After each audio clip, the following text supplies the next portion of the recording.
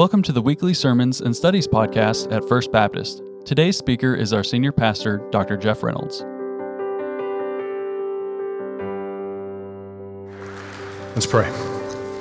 God, you are our refuge and strength, and you are present. And we are so thankful to be in your presence this morning. We are so thankful that you have come to meet each of us right where we are.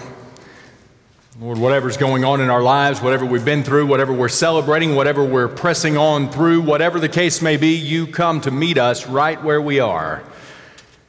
And Lord, you love us too much to leave us there. And so in your presence, we pray in accord with your Holy Spirit that you would transform us this day, that we would be more like Jesus, that we would leave this experience different than when we entered it. And Lord, that because of that, because of your work in us today, the world would see more Jesus and less us. And so, Lord, open our minds to receive what you would speak to us today. Open our hearts to be transformed. And Lord, may we shine brightly the light of Jesus as a result of our time with you today.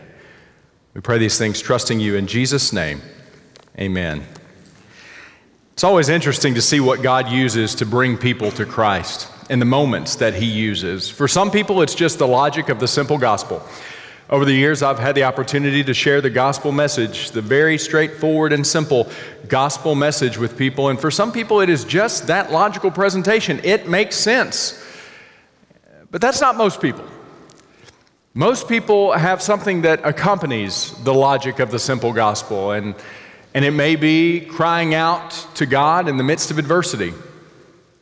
Many of us have been there, where the world was crumbling around us, and we prayed, Lord, help.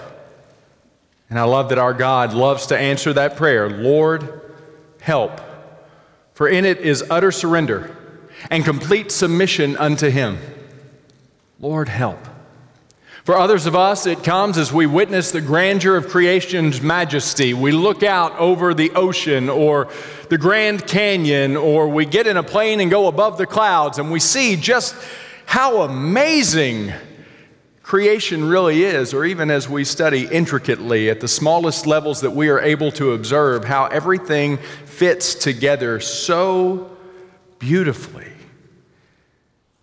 We see that the heavens declare the glory of God, and the firmament showeth his majesty, and we come to him by faith.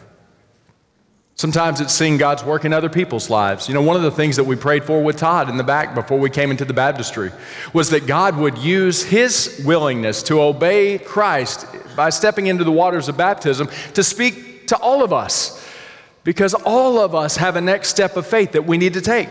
Each one of us. And it may be baptism, and it may not be baptism. You may have already done that, but your next step may be different. But you know, God doesn't save us to leave us where we are when we get saved. God saves us to take us to where he wants us to be, to make us into what he created us to be in the first place. And so we thanked God that Todd was willing to step into the waters of baptism, because his obedience to God in that moment and his willingness to trust Jesus enough to follow him speaks more than any words any of us could say. Well, however it is, God gets to us, doesn't he? Today, from the Word of God, we're going to see two prisoners' lives speak to their jailer, and we're going to see the transformative work of God in their story. So I want to invite you to open your Bibles with me back to Acts chapter 16. We've been in Acts chapter 16 a lot lately, but there's a lot going on here. Today, we are going to look specifically at verses 25 through 34. And if you're in the red pew Bible here in front of you in the room, that is page 925. Page 925. What's been going on is that Lydia came to faith. Some of you remember that we talked about Lydia some time ago there in Philippi. Lydia was a seller of purple garments, and she had gone down to the river to pray with some other women. There was not a synagogue there, and Lydia was a God-fearer, and so there was no place for her to go to worship on the Lord's day. So she went down to the river to pray, and that's where the missionaries found her. And they shared with her the gospel of the Lord Jesus Christ. And there in that river she was baptized, and her whole household came to faith, and they were baptized. And God began a work there in Philippi, which was a colony of Rome and known as Little Rome. Well, when God moves, so also does the enemy. As I've said before, if you want the enemy to leave you alone, just don't place your life into the hands of Almighty God. You're not a threat to the enemy. But if you're going to trust and follow Jesus and seek to live out your faith instead of just espousing some theory, but actually living out your faith in a way that glorifies God and makes the world a better place, the enemy's going to come after you. There's a target on you. You should know that. The Bible itself says that there is an enemy who prowls around like a roaring lion seeking someone to devour. That's real. So the missionaries are being used by Almighty God to change the city of Philippi, an important city within the Roman Empire. And the enemy doesn't like it. So here's what happens. They meet a slave girl who has a demonic spirit that allows her to fortune tell. That's how that works, by the way. She has a demonic spirit, and she is owned by human beings who are making good money off of her. Well, she is delivered by the hand of Almighty God through the ministry of these missionaries in the name of Jesus Christ, and her owners get mad. They did not want to see her set free, because if she's set free, they don't make as much money. So because they got mad, they turned on Paul and Silas, and they stirred up the city against them, and Paul and Silas were beaten with rods and imprisoned. So when we pick up with Paul and Silas here in just a moment, we're going to meet them in the jail. They are shackled in the jail. All because God used them to set a slave girl free, and her owners didn't like it. Well, we're going to see how God would use their witness, even in jail, to transform their jailer's life. So the theme for today's message is the Philippian jailer decided to follow Jesus, and his life was transformed. The Philippian jailer decided to follow Jesus, and his life was transformed. Look with me at verses 25 through 29. About midnight, Paul and Silas were praying and singing hymns to God, and the prisoners were listening to them. And suddenly there was a great earthquake, so that the foundations of the prison were shaken. And immediately all the doors were opened, and everyone's bonds were unfastened. When the jailer woke and saw that the prison doors were open, he drew his sword and was about to kill himself, supposing that the prisoners had escaped. But Paul cried out with a loud voice, "Do not harm yourself, for we are all here." And the jailer called for lights and rushed in, and trembling with fear, he fell down before Paul and Silas. Our first point today is this: the Philippian jailer followed Jesus to a new revelation. The Philippian jailer followed Jesus to a new revelation. Now, I don't know what the story was in the Philippian jailer's life. He is working in a colony of Rome. He is working in a city known as Little Rome. He's probably got aspirations of grandeur. You know, Rome was a pretty big deal, and you could move up within the ranks if you worked really hard. And so I don't know exactly what was going on in his life, but at this particular moment of time, he was in this Roman colony, and he was the jailer. And he had had prisoners brought to him, and he had imprisoned them. And he put them in shackles, and they were safe in the shackles, and all was well. He was probably annoyed having to listen to them pray and worship while they were sitting there in jail. So I want you to think about the perspective of Paul and Silas in this moment. They're unjustly jailed, and what do? They pray and they worship. James tells us in James chapter 5, verses 13 through 18, "Is anyone among you suffering? Let him pray. Is anyone cheerful? Let him sing praise. Is anyone among you sick? Let him call for the elders of the church, and let them pray over him, anointing him with oil in the name of the Lord. And the prayer of faith will save the one who is sick, and the Lord will raise him up. And if he has committed sins, he will be forgiven. Therefore, confess your sins to one another and pray for one another that you may be healed. The prayer of a righteous person has great power as it is working. Elijah was a man with a nature like ours, and he prayed fervently that it might not rain. And for 3 years and 6 months it did not rain on the earth. Then he prayed again, and heaven gave rain, and the earth bore its fruit. So Paul and Silas were simply doing what you're supposed to do. They're having a hard time, so they prayed. But yet their hope was rooted in something greater than their circumstance, and so they praised. And you can pray and praise regardless of your circumstance. That's exactly what's going on. But listen to what else is happening. The other prisoners are hearing them. And I bet the Philippian jailer was hearing them too. Actually, when Paul was imprisoned in Rome and wrote his letter to the church at Philippi, we know that he was chained to a member of the Roman imperial guard. And he said, for me to live is Christ and to die is gain. And as long as I go on living in the body, it will be Christ magnified through my life. And I bet every guard that had to be chained to Paul got tired of hearing him talk about the majesty of Jesus Christ. But Paul and Silas were in the Philippian jail talking about the majesty of Jesus Christ. And those words, unbeknownst to the Philippian jailer, were likely laying a foundation in their hearts for what God was getting ready to do. The way we worship speaks to people. It really does. Jesus said that God is spirit, and God desires worshipers who worship him in spirit and in truth. And one of my favorite quotes in all of contemporary Christian literature comes from an author named John Piper in a book entitled Let the Nations Be Glad. This is from page 35 in my copy. He said, missions is not the ultimate goal of the church. Worship is. Missions exist because worship doesn't. Worship is ultimate, not missions, because God is ultimate, not man. When this age is over and the countless millions of the redeemed fall on their faces before the throne of God, missions will be no more. It is a temporary necessity, but worship abides forever. What is God doing? He's using the worship of these prisoners for missions, to speak to the heart of the other prisoners and of the Philippian jailer. So when the Philippian jailer witnessed this miracle, that although the doors had been opened and the bonds had been set free, he thought it was all over for him. His climb up the ladder was done.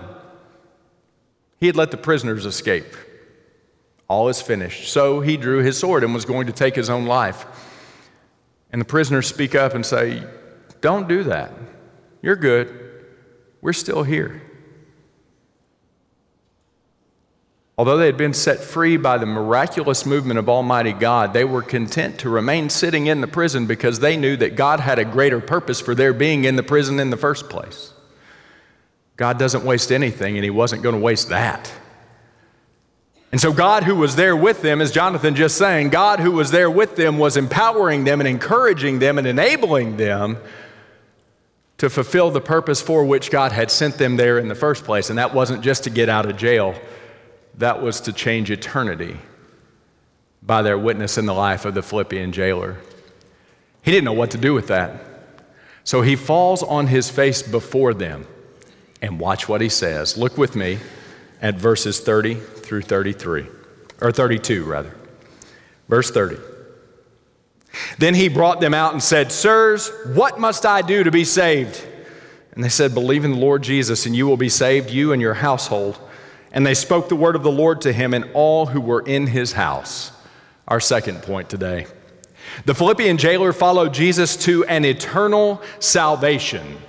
The Philippian jailer followed Jesus to an eternal salvation. Having seen the miracle that he's just seen, that the doors of the prison are open and all of those shackles that he had so carefully fastened had been opened and yet they were still there, having heard their prayers and their praise unto Almighty God, he doesn't know what's going on, but he knows he wants that. He wants to have the sort of relationship with the sort of Almighty God who can set people free, even people that he had jailed so carefully. He wants the sort of inward calm that can come upon men who are unjustly accused and beaten and jailed for it. And so he asks the question every evangelist loves to hear: what must I do to be saved? Implicit within that question was a complete desire to comply with whatever they said. Because it's not just head knowledge that takes us into the kingdom of God through Jesus Christ. It's submission of our lives unto Jesus. To say, Lord, everything I have is yours. Everything I am is yours. Take me, transform me, remake me, make me new. That's what salvation is. It's not giving intellectual assent to the proposition of the gospel. It is surrendering our lives to the reality of Jesus, crucified and resurrected. What must I do to be saved? And they respond, believe in the Lord Jesus and you will be saved. Believe in the Lord Jesus and you will be saved, you and your household. In other words, God will do such a work through you that will speak to the members of your household and you will experience salvation. And the Philippian jailer was ready. He was willing. He was ready to obey God. You know, one of my favorite verses is John chapter 6, verse 37. It's Jesus speaking. And he says, all that the Father gives me will come to me, and whoever comes to me, I will never cast out. And so you may be thinking, if I come to Jesus, would he even want me? If I come to Jesus, would he even take me? And Jesus himself said, if you come to Jesus, he will not turn you away. Isn't that amazing? And so there's no instance of these repentant sinners coming to Jesus and saying, Lord, save me. And Jesus saying, no, you're not on the list. No, you don't belong. No, he says, if you come to me, I will receive you. I will remake you. And I will call you my own. The Philippian jailer comes in faith. Believe in the Lord Jesus and you will be saved. In Romans chapter 10, Paul would write to the church at Rome, because if you confess with your mouth that Jesus is Lord and believe in your heart that God raised him from the dead, you will be saved. For with the heart one believes and is justified, and with the mouth one confesses and is saved. For the scripture says, everyone who believes in him will not be put to shame. For there is no distinction between Jew and Greek. For the same Lord is Lord of all, bestowing his riches on all who call on him. For everyone who calls on the name of the Lord will be saved. And so what do Paul and Silas invite the jailer to do? Well, they invite him to cross the starting line of faith. But notice that they don't stop there. They present to him the simple gospel of believe in the Lord Jesus and you will be saved. And then they teach him the word of God, because that was the commission that they had received from Almighty God through Jesus Christ. Make disciples of all the nations, baptizing them in the name of the Father, the Son, and the Holy Spirit, and teaching them to observe everything I've commanded you. And behold, I'm with you always, even unto the end of the age. That's what Jesus said. So he had crossed the starting line of faith, but that wasn't the finish line. The starting line is the starting line. The finish line is glory. And so they begin to teach him what it means to trust and follow Jesus Christ as his personal Lord and Savior. And that spills over to his household. So watch what happens in the next verse, verse 33. And he took them the same hour of the night and washed their wounds. And he was baptized at once, he and all his family. Our third point. The Philippian jailer followed Jesus to a new obedience. The Philippian jailer followed Jesus to a new obedience. Now, there are two things that happen here. Don't miss the first one. The jailer who had imprisoned these men, when he was shackling them, do you think he was real gentle with them? Do you think he was real sweet to them, patting them on the back, saying, boys, it's going to be all right. I'm sorry to be doing this. You're going to make it through, but here, let me get these on. Don't let me hurt you while I put the shackle on you. You think that's what he was? No. Now, I would imagine that he was probably pretty rough with them. They were prisoners after all, and he was the jailer, and so he was going to take care of them and maybe even had the opportunity to get some of his frustrations out with them. I don't know.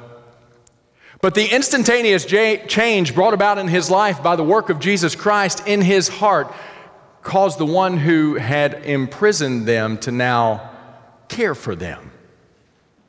If anyone is in Christ, he is a new creation. The old is gone, the new has come. What changed? Well, his disposition toward these men changed first.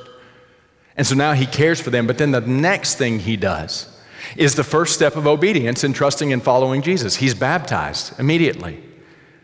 He steps into the waters of baptism of his own volition to profess his faith in Jesus Christ.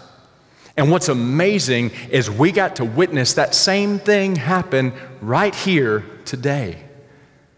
As Todd stepped into the waters of baptism to profess his faith in the Lord Jesus Christ, we are 2 millennia past the Philippian jailer doing this, and we're still seeing this happen in our midst because God is still coming into people's lives and transforming us from the inside out and making us new, inviting us to trust Him enough to follow Him, inviting us to stand in the hope that this world is not all there is, but there is coming a greater reality for everyone who trusts and follows Jesus, and that greater reality lasts forever. And so he professes his faith by way of biblical baptism, just like the 3,000 did on the day of Pentecost when Peter says, "Repent and be baptized, every one of you, for the salvation of your souls." He was baptized just like the Ethiopian eunuch was baptized. He was baptized just like Cornelius and his household were baptized. He was baptized just like Lydia was baptized, and he was baptized just like Todd was baptized. And he was baptized just like Jeff was baptized, and baptized just like so many of you were baptized, because that's what Jesus calls us to do. And so he took that step of obedience, and the amazing thing is that step of obedience speaks. Because it wasn't just him who was affected, it was his entire household. One thing I would offer is this. If you're concerned about your household, maybe you have kids, I have kids, I'm concerned about my kids. That's what a good parent is. They're concerned about their kids, they should be. The first question to ask is, what example am I giving them? Because how many of you have found your kids will follow what you do more than what you say pretty much 100% of the time? Well, he gives this example, and it was beautiful. And then the last verse, verse 34. Then he brought them up into his house and set food before them, and he rejoiced along with his entire household that he had believed in God. Our fourth and final point. The Philippian jailer followed Jesus to a new joy. The Philippian jailer followed Jesus to a new joy. Again, his newfound faith compelled him to serve. He brought them into his own house. He set food before them. He was hospitable to them. He ministered to them. That's what that means. And then he rejoiced. He rejoiced that he had believed in God, because that belief in God put within him a joy that is greater than any happiness this world can offer. How many of you have found that the happiness the world can offer is fleeting? It's ephemeral. Why? Well, because it depends on our circumstances. I mean, how many of you have found you can go to happy and away from happy multiple times in the same day? Because your circumstances can change, and they can change quickly. So what had happened in the Philippian jailer's life, this man who knew what it was to live the human experience and to go from happy to sad to numb to whatever, now had a joy that would be his strength from this point forward. Because he had learned through the obedience of Paul and Silas that the circumstances of this moment will not have the final word in me. The circumstances of this moment do not have the final word for anyone who is in Jesus Christ. Jesus Christ has the final word for everyone who trusts and follows Jesus. And what is that final word? That final word is life. Glorious, everlasting, whole, complete life in the presence of the one who made us and who loved us enough to send his Son to redeem us. The Philippian jailer found that hope through a couple guys that he had thrown into the inner jail. He saw God work in them, and he thought maybe God would work in me too. Well, today we've seen God work in the Philippian jailer. We've seen God work in Todd's life. We're seeing God work in all of our lives. And maybe you're thinking, maybe, just maybe, he'll work in me too. Well, can I tell you? He will. If you come to Him, turning away from your lifestyle of sin and saying, Jesus, I surrender all of me to you, He'll take you. He'll remake you. And He will call you His own. And He'll give you hope that will never be taken away. And joy that endures no matter your circumstance. Thank you for listening, and we hope you'll join us next time. We'd love to connect with you. Just email connect@firstbaptistbg.org or call 270-842-0331.